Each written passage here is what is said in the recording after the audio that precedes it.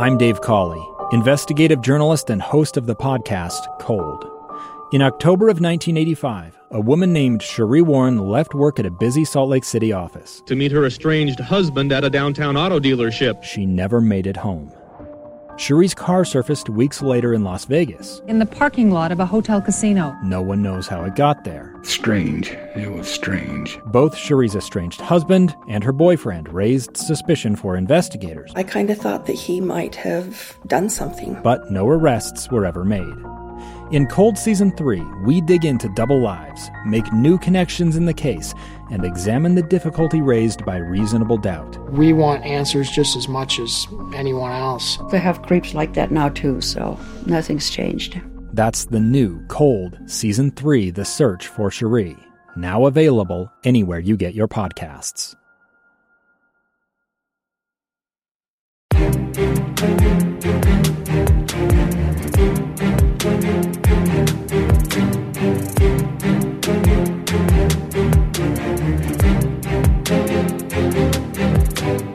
Welcome into the Yards After College podcast, powered by KSLSports.com. Happy to be along for the ride as we cross over to the midway point of the 2020 NFL season. We've got a special edition of the podcast today. A lot happened in week number 9 of the NFL season with our locals in the NFL.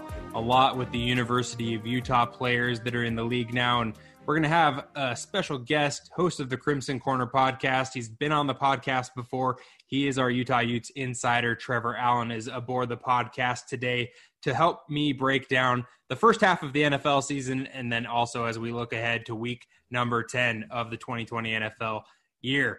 Trevor, how are you doing today? Happy to have you on. Kyle, it's always good to be on. I'm glad we get to talk about something regarding the Utes as far as being out on the field, whether they're former Utes or not, but it's always good to talk about the pro Utes. Well, I wanted to have you on, Trevor, because I know you haven't had a lot to talk about other than canceled football games now that the University of Utah has canceled its first 2 games of the 2020 season. They obviously didn't play against Arizona because of COVID-19, and now as they were supposed to be in California to play against UCLA, they've now had that second game canceled, and another week goes by that the Utes season opener has been pushed another 7 days or so. Give us a quick look into that on the Yards After College podcast about what it's been like, because, we've seen other programs like BYU, for instance, who's, been able to get their season up and rolling. And then other programs in college football have hiccups along the way. But, the Pac-12 in particular, they've had, their season obviously started later than everybody else's did, but they've also now had hiccups to try and get that off of the ground. Yeah, Kyle, it's kind of been a whirlwind, if you really think about it, because if you look at last week, leading up to the Arizona game, would have never guessed, as we were talking to Kyle Whittingham on the Monday before, on the Tuesday before, on the Wednesday before, everything was good, and then Friday was when everything just hit the fan.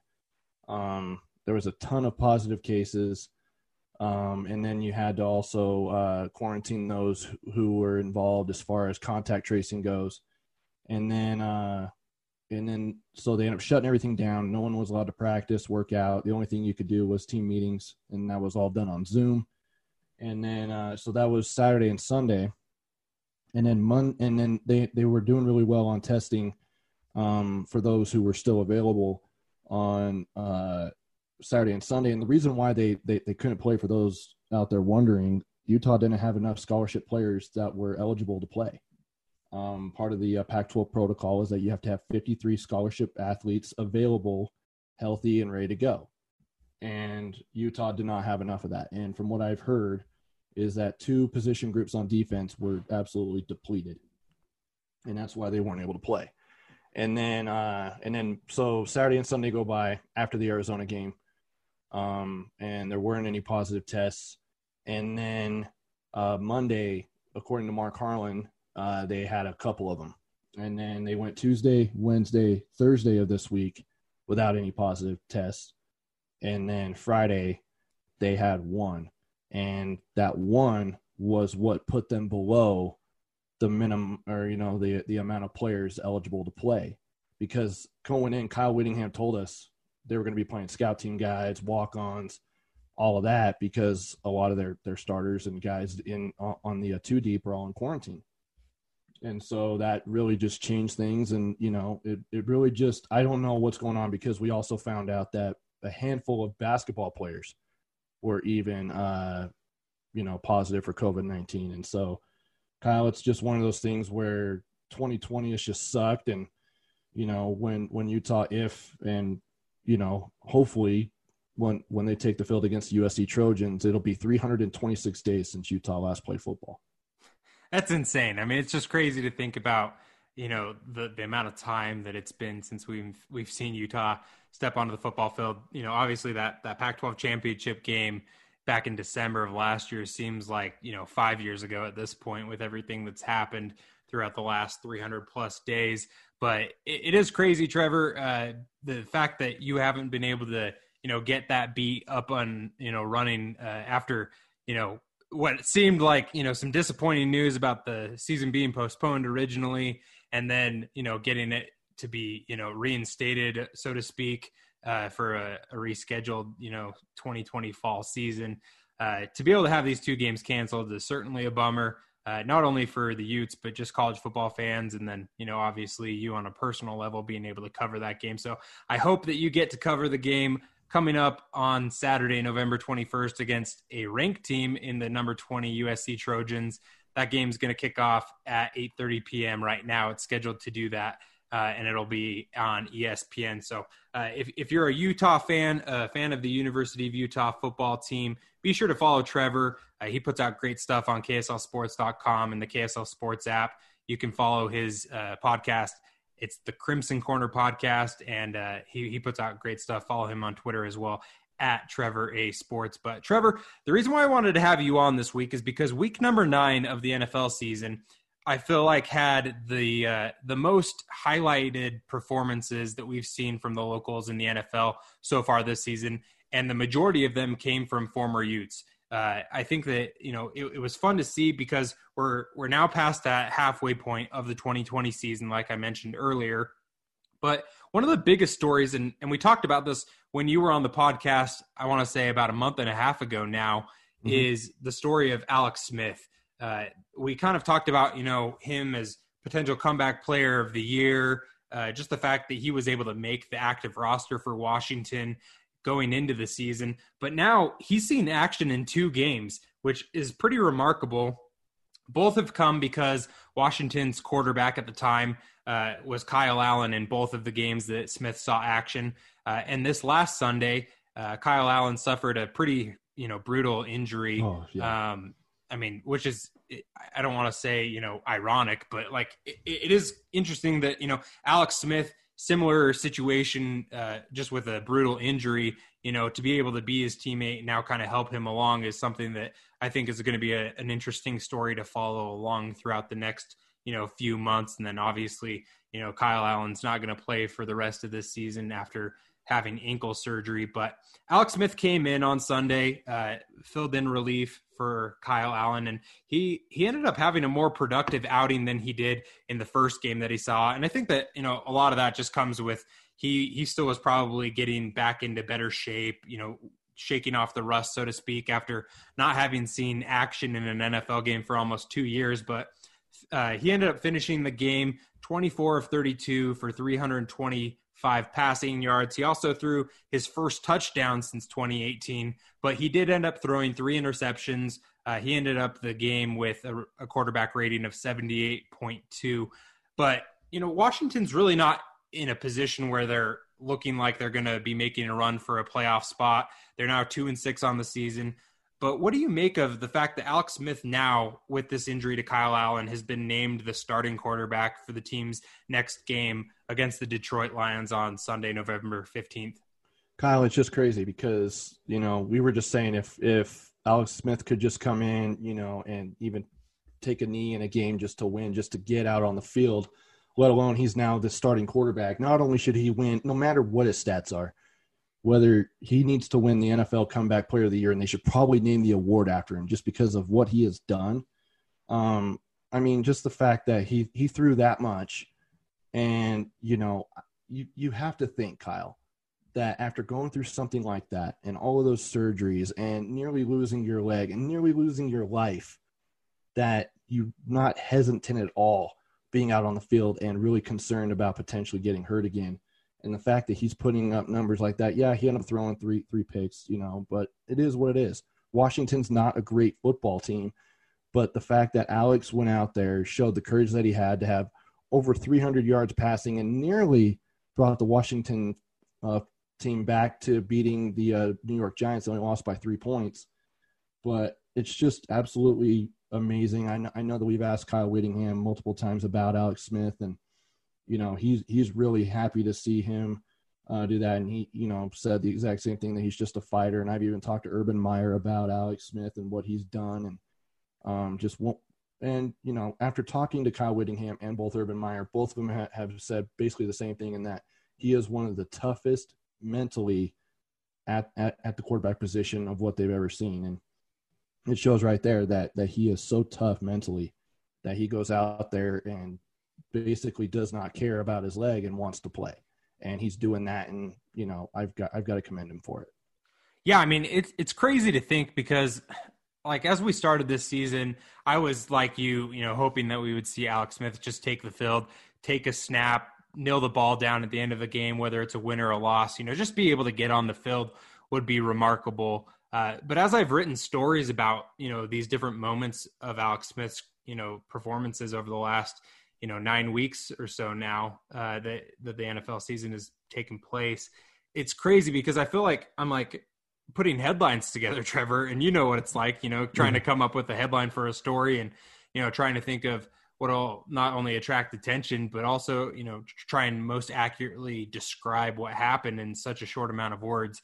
I keep on thinking, Alex Smith takes another step in his comeback. That just like, it's continuously like, hey, I thought that the comeback was already completed, but it's just one more thing that he's doing that's impressive and something that I didn't think was going to take place. The fact that he's starting a football game in the 2020 NFL season is, just insane to me. It's crazy to think, looking back to the documentary that we saw on ESPN in the offseason to where we are now, it's really remarkable. But you can catch Alex Smith's first start of the 2020 season, his first start since 2018, on Sunday, November 15th at 11 a.m. Mountain Time, when the Washington football team takes on the Detroit Lions. That game's going to be aired on Fox. I don't know if it's going to be broadcast locally here in Utah, but if you have Sunday ticket, as you're talking, Kyle, I'm going to look for that and see.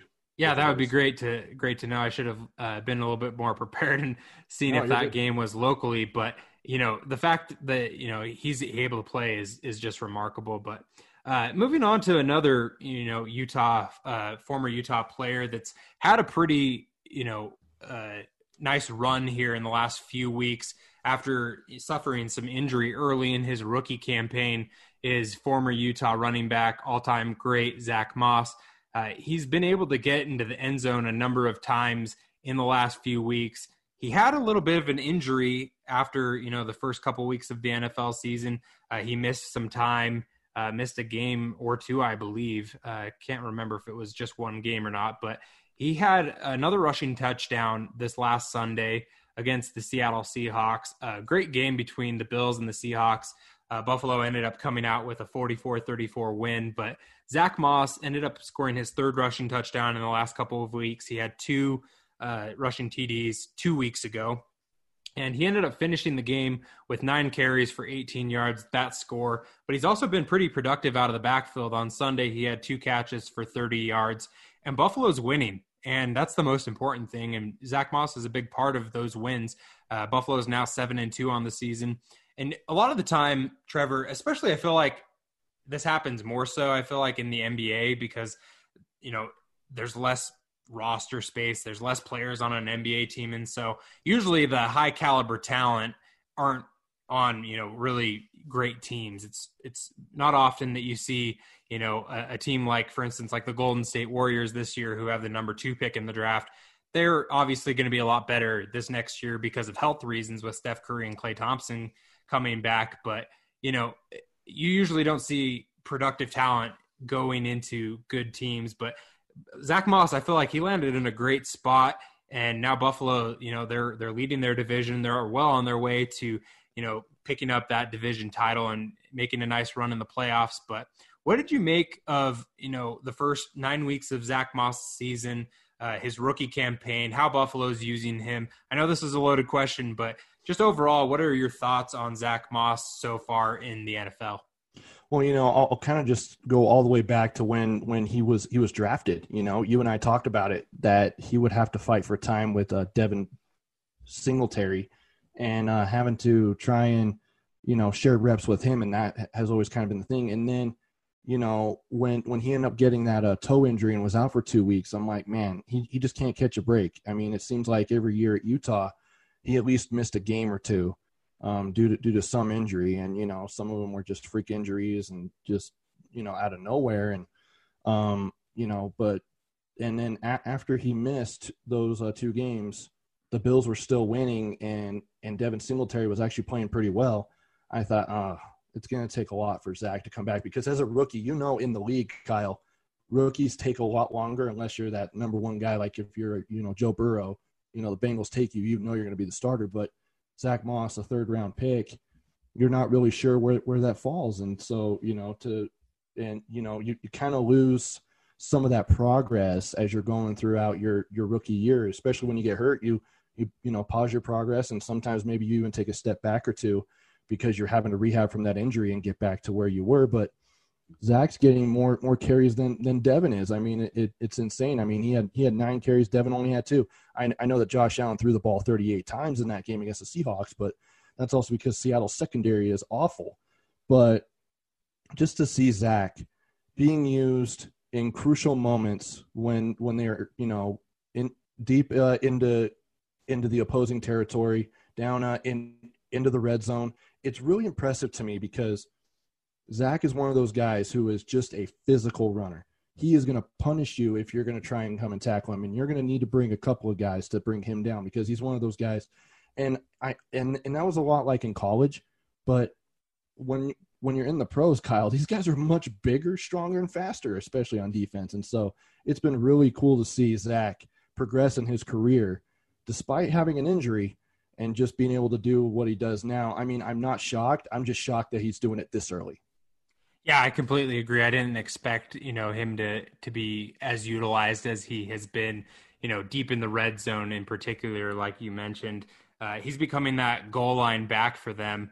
And it'll be interesting to see how that progresses throughout the second half of the NFL season, which begins for the Buffalo Bills and Zach Moss on Sunday against the Arizona Cardinals. Good matchup there. Both, positive win record teams. Cardinals are now 5-3. Bills, like I mentioned, are 7-2 with a nice division lead there. I wanted to move over to a guy that I know that you're a big fan of, former Utah wide receiver, now with your favorite NFL team, Trevor, in the Denver Broncos, and that's Tim Patrick.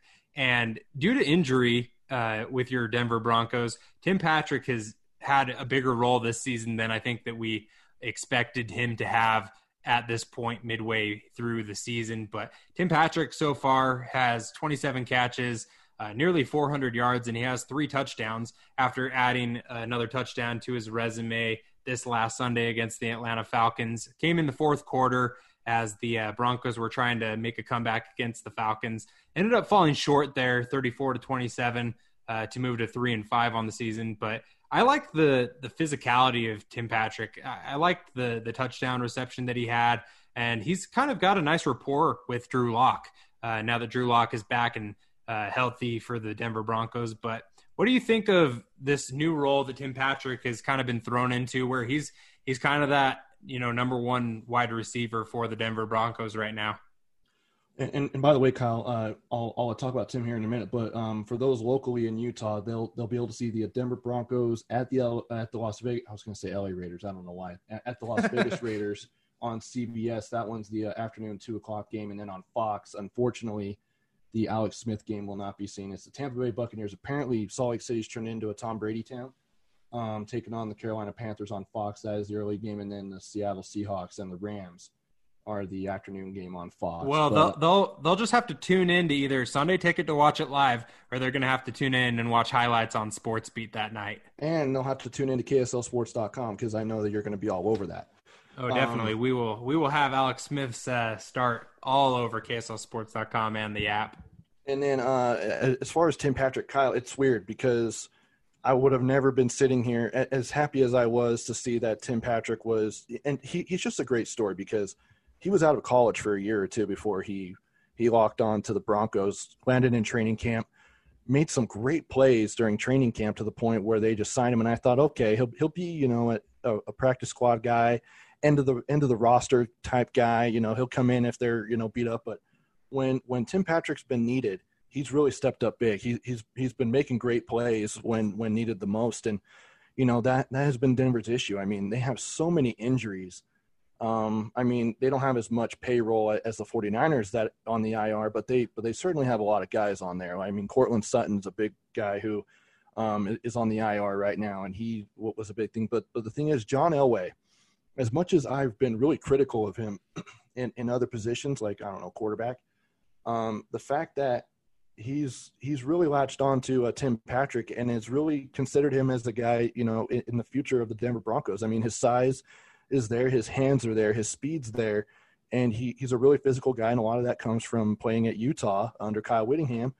And he's turned into one of the number one targets for the Broncos. It's just a matter of having to go to him often rather than just late in games, because I know in that game against the Falcons he didn't really get targeted at all until they were making that comeback. And so Tim Patrick's got a lot of the makings of being a wide receiver in the NFL for a very long time.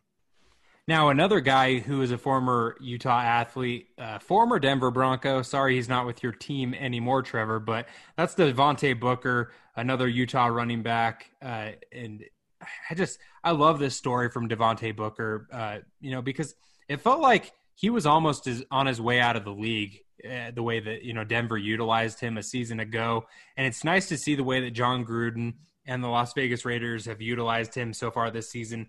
He's got nearly 30 carries on the season. He's not, the featured back. They've got Josh Jacobs there, who's a great running back, but he's got almost 200 yards on the ground so far this season. And he ended up scoring his first touchdown of the year. And it was nice to see him be able to get that first score. It was not only his first score as a member of the Las Vegas Raiders, but it was his first rushing touchdown in 2 seasons. It's kind of crazy to see and believe that after, the way that Denver kind of utilized him, like I mentioned a season ago. But I think that it's nice to see Devontae kind of revitalize his career. Clearly not the featured back there in Las Vegas, but it's good to see him, consistently get reps and time on the field when Josh Jacobs needs a breather. And I think that he's performed admirably so far this season. The only time I don't want Devontae Booker to score touchdowns for the Raiders is when Josh Jacobs is, because I'm an owner of Josh Jacobs in my fantasy football league. or if he's playing a division game against your Broncos, right? Yes. Actually, I'm all right if Josh Jacobs scores on the Broncos because I already know that they suck. It is what it is. But honestly, Kyle, just to see Devontae, because, coming in as a rookie, being a fourth-round pick to the Broncos, they were going to use him right away, and they did. But the problem was he couldn't hold on to the football. And, after giving him some more tries, they even had him in his second year. He was going to be the number one back. And then he was beat out by a guy named Philip Lindsay, who was a free agent draft pick, or what wasn't even a pick. He was an undrafted free agent. And that was what kind of really just set him back is that Philip Lindsay turned into that all-purpose back, and he was used all the time. And then Devontae started getting injured, and just kind of the same thing of what happened in college, where he would get injured every now and then, but he wasn't that number one back. Utah used him in every which way. He'd get 30 carries a game, and could also catch it out of the backfield and could block and all that. But just seeing his career go sloping down in a negative way with Denver, it sucked. It really did, because I felt like he could have had a really bright future in Denver. But to see him land with Vegas, and John Gruden sees what he can do, and the fact that they already have their number one back in Josh Jacobs, but that Devontae Booker's making the most of his reps more so in Vegas than he did in Denver. I mean, Devontae wasn't putting up great numbers as the backup or even the third running back in Denver, but he's making the most of his reps now in Vegas, and it's really paying off to where you're not just having to rely on Josh Jacobs now. They're kind of turned into that 1-2 punch where, you've got some dynamic weapons in that backfield.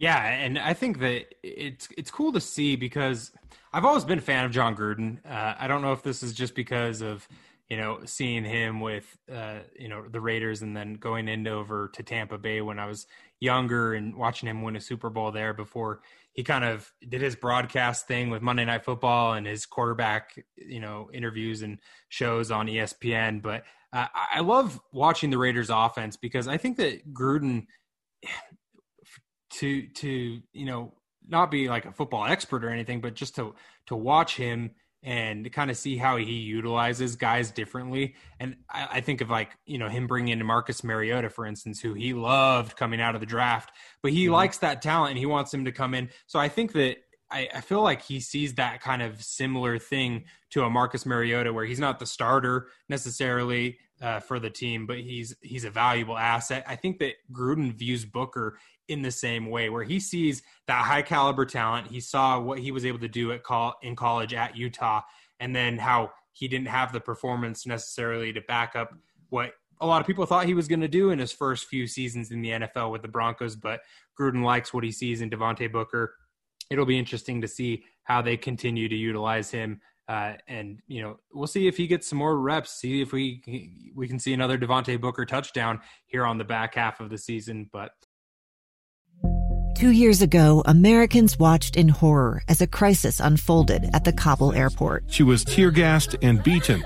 Images of thousands desperate to escape Taliban oppression filled our news feeds. More than 80,000 Afghans made it to America.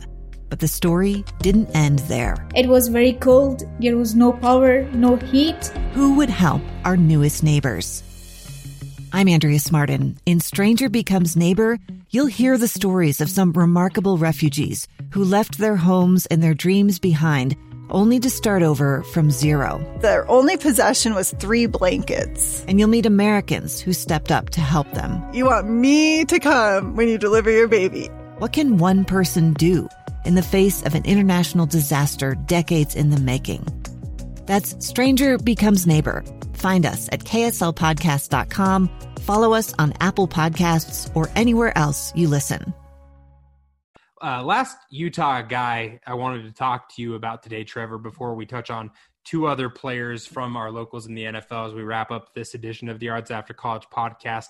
And that is New Orleans Saints safety Marcus Williams, who had another just awesome game against the Tampa Bay Buccaneers as the Saints demolished Tampa Bay on Sunday. And it was interesting, or I guess it was Monday Night Football now that I think about it, wasn't it? No, it was on Sunday night. It was on Sunday Night Football. The games all blend together. Yes, they do. You got Sunday Night Football, you got Thursday night. It's hard to keep track. Monday was the Jets and Patriots. That's right. We've got NFL almost every day. It just consumes me now, so I lose track of these things. But yeah, Marcus Williams had a great season so far, and he had his second pick of the season against Tom Brady on Sunday. And I just think that it's cool to see what Marcus Williams has done throughout his 4 years in the NFL, because he's becoming a guy that the opposing quarterbacks aren't wanting to throw against. And I truly believe that. You look at the numbers that he's put up throughout his career, and he's getting better and better, Trevor. What do you think of him? Obviously, the Saints are winning football games, but what Marcus Williams has been able to do throughout his career and thus far this season? Really, of what he's doing, he's kind of taken his career as a pro the way he did in college. And he was kind of a guy who was under the radar for a little bit. He wasn't that big, flashy recruit coming in. And he really just blossomed and just took off and became one of those really flashy, athletic, long, talented safeties. And it ended up taking him some time. But, the best thing that could have happened to Marcus Williams was that he started from day one in the league because of what it's done. We all know that really bad play at the end where he ended up missing that tackle in the playoffs a couple years ago that people were talking about for days and weeks after. And, all the spotlight was on Marcus Williams for missing that tackle. Had he made that tackle, they would have moved on. And, I know it's one of those things that it really motivated him, but just to have him now just really embrace his role and just become that dynamic playmaker now, I think that he's really turned out to be what New Orleans wanted him to be when they took him in the draft. Because, do you think Tom Brady really likes Marcus Williams now? Probably not, but that was also one of Tom Brady's worst games I've ever seen in my life. It was pretty bad. His first 3 interception game in a decade, I believe. Oh my gosh. Can you think about that right now? I mean, Jameis Winston probably threw that every game last year. I mean, it's just one, and I'm not comparing Jameis Winston to Tom Brady. Jameis was able to eat that dub though after the game. That was so weird. That was so bad. It's crazy though. You think about it. I mean, the Saints and Bucks opened the season against one another and then hit the midway point of each other's seasons playing against each other for their second game of the season. And Tampa Bay looked better in the first game, and everybody kind of looked at that game as like a downer too because they lost. It was like, oh, Tom Brady's debut with the Buccaneers there. But Marcus Williams and the Saints, they looked really good that week 1 game. And then, Drew Brees had some struggles there for a minute, and everybody was kind of wondering about the Saints, about week 4, week 5. And then all of a sudden we hit that midway point, week 9, and it was like the same thing that happened in week 1. Marcus Williams picks off Tom Brady, except for it was even more extreme that Tampa Bay wasn't able to do anything against that defense by the Saints, led by Marcus Williams in particular. But the fact that the Saints ran all over them on offense as well, put up 38 points, I believe, and limited the Bucks to just 3. Pretty crazy to see what's happened, in that division, because it still seems like it's the Saints to lose, right? Yeah, I mean that was kind of the game that a lot of the national folks were saying that was going to kind of ultimately win that division, because now you have 2 games over the Bucks, and so if there's any kind of tiebreaker, and it's definitely a better division than what it's been in the past. But I think a lot of that, Kyle, though, that a secondary for New Orleans has really came into its own, because we haven't really talked about New Orleans being a really flashy team on defense, because it's always been surrounded by Drew Brees, Michael Thomas, Alvin Kamara.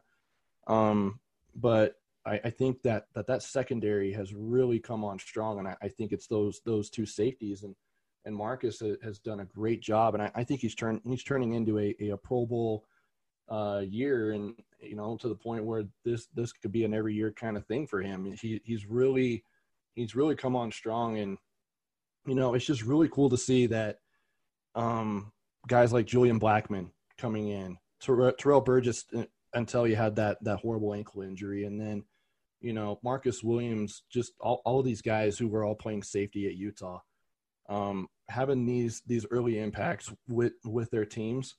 And now the whole problem was, Kyle, is that Utah players in this era wasn't sticking in the NFL. They would be in there for 2 or 3 years, and then they would kind of fall off.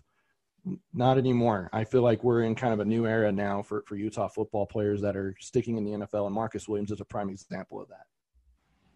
No, I completely agree. And it's cool to see not only those defensive players come out of the University of Utah and stick in the league, but you've also got the offensive guys now as well. So it just shows what a well-rounded group of talent has come out of the University of Utah in the last, 5, 6, 7 years now. You've got guys like, Eric Rowe, veteran in the NFL now with the Dolphins. And it's cool to see all of those things, because, we've got nearly 30 players now from the University of Utah representing our locals in the NFL. And, it's Kyle, it's fun to cover on a week-to-week basis. Yeah. How about Julian Blackmon tackling Derrick Henry in the backfield on Thursday Night Football? I was hyped about that, Trevor. I'm a Colts fan. I won't shy away from it at all. My bias is not hidden there, but my goodness, what a tackle. Considering Derrick Henry was the recipient of that tackle. I would have been not happening. I'm not going after him. He's a freight train. He's a big man, and my gosh, I mean, Julian Blackmon, he stuck him there, and that was really impressive to see. It's been fun to watch Julian, throughout this season, because I didn't think, just following the Colts throughout the offseason, knowing, a little bit more of their personnel than maybe I would on some other teams just as a fan of the Colts, but I just didn't think that they were going to bring him along that quickly to begin with. Just because of his injury, they wanted to be careful with him. They've been high on him since before the NFL draft, and obviously loved him enough to take him in the draft. But just due to injury, he was thrust into a starting role, week 2, week 3, and he's just blossomed into an impact player. And I think one of the leading candidates for NFL Defensive Rookie of the Year with what he's done so far this season. And the Colts, I know that they haven't played the best teams in the last few weeks, but they've won 3 out of their last 4, and Julian Blackmon has definitely been a big part of that. At least the Colts are playing games. The Utes can't say the same thing right now. That is true. Well, Trevor, because of that, I'm going to ask you about someone on the other side of the rivalry, and I know this is going to pain you a little bit. TDS? Because you're yes, TDS. Because I know that, you don't cover BYU on a week-to-week basis like our beloved Mitch Harper, but Taysom Hill with the New Orleans Saints, another Saint like Marcus Williams, has had a big impact on that offense. And I feel like, Taysom's touches have kind of increased over the last few games. He's had 37 carries, catches, passes, you name it, all combined this season, 37 touches. But he's been able to throw the ball a little bit. They've utilized him at quarterback, where Drew Brees even talked about it this week during one of his press conferences. He said, it's interesting how we're able to do so many different things on offense because of the weapon and the different element that he, provides to Sean Payton and that offense, because he gets in at quarterback and they can do like the Tim Tebow kind of thing with him, where they can, run him as like a direct snap, like a running back, or they can, utilize him to do like, a throw, or they'll put him out at like tight end, wide receiver. They'll use him as a running back sometimes next to Drew Brees. He's all over the place playing all these different positions. So far this season, he's got 86 yards passing, 4 of 5 passing, pretty efficient there with the opportunities he's been given. And on the ground is where he's been utilized the most. He has 26 carries for 141 yards and a touchdown, but he also has had 6 catches for 74 yards and a touchdown. In that last game against the Bucs, he had over 100 total yards and was a big part of why they just destroyed Tampa Bay there. But what have you seen as you've watched Taysom Hill this season, and how the Saints have utilized him on offense, because it's been in a multitude of ways? Well, I would say that, as you mentioned that they use in the way that Tim Tebow was used, the thing about Tim Tebow and Taysom Hill's willing to play other positions. Tim Tebow wasn't. And that was why, frankly, Tim Tebow's not in the league anymore. And that's why he's either playing baseball or doing whatever he's doing. But Taysom Hill is a guy who is all about the team. And he doesn't care where he's used. He knew of what he brought to college football and to BYU. He shined a huge light on that program when he was there, when he was healthy. And then to just have him get that chance in the league, and that he's taken advantage of it, because it's crazy, Kyle. We were all talking about, start of the season in 2020 that, Taysom was going to have a big year. He had a couple of big games, but then there was about, a 4 or 5 game stretch where he wasn't really getting touches and he wasn't really effective. And then people were like, oh, is this the end of the Taysom Hill era? And then you look at what he's had, especially in that last game against Tampa Bay. He was just phenomenal. He's one of those guys I truly enjoy watching, just because it's really cool to see the ways that Sean Payton uses him, not only on offense, but on, special teams. And he's one of those guys that is going to be critical if New Orleans wants to win a championship coming up here within the next year or so, because he is a big-time talent, even though he is supposed to be Drew Brees' backup quarterback. And so that really puts, a lot of pressure, which I think is one of the reasons why they went and got Jameis Winston. But it still says something, Kyle, that he's the number 2 quarterback, and rather than a Winston. but it's just really cool to see how he's being used, and he is making a significant impact on that Saints offense. Yeah, another former BYU player who's made a significant impact on their team this season is Miami Dolphins linebacker, former BYU great Kyle Van Noy. He was placed onto the Dolphins reserve / COVID-19 list this last week on Thursday, November 12th. And I wanted to talk to you about Kyle Van Noy for a second. Obviously, we don't know if he's tested positive for COVID-19. Per NFL policy, the teams aren't able to actually comment on the player's status other than referring whether or not they're able to be, on the active roster for the game.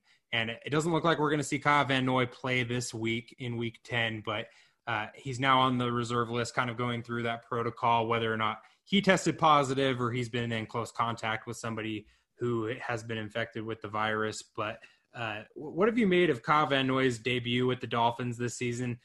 Obviously that down stretch to open his career with the Detroit Lions, and then wins a couple of Super Bowls with the New England Patriots. I was concerned that he would go to Miami, who's, clearly picked things up this season. They're now 5-3, but they've, for the last decade plus have been really kind of down in the dumps. I was afraid that Kyle Van Noy was going to revert back to that. Maybe it was the Patriot way that made him the way that he was with those 2 Super Bowl teams. I was afraid that he was going to kind of go back to a guy who didn't know what he was in the NFL with the Dolphins, but he's clearly been an impressive talent for them this season, a big leader for that team, a number of sacks that he's been able to force, but he's also forced a couple of fumbles, had a couple of fumble recoveries, breaking up passes here and there. And nearly had a touchdown. And almost had a touchdown. What have you made of Kyle Van Noy and just the force that he's been to kind of help propel Miami to this good start that they've had? I was in the exact same boat as you were when he was a free agent and was looking elsewhere. I'm like, because the funny thing is, I'm actually friends with Kyle Van Noy's father-in-law. When I was in radio, I worked with and then obviously became friends with his father-in-law. So his wife's dad, and so. I would ask him, like, why is he leaving New England and, things like that. I'm like, dude, he's not going to play well anywhere else. I mean, New England jump-started his career, but I don't know if he can keep that going under, a whole different system, because we all know what New England brings. And the fact that he's our, he hasn't lost any footing going to Miami. And I honestly thought he was. And he still continues to make plays, and he's one of the leaders on that defense. And as you can see, the Dolphins are already turning around. They're not the laughingstock of the NFL anymore. The Browns aren't the laughingstock of the NFL anymore, at least right now. But it's just really cool to see how he makes such an impact by just making plays. He goes out there, he's very physical. He still has the same traits that he had when he was in New England. He's just turned that into another team.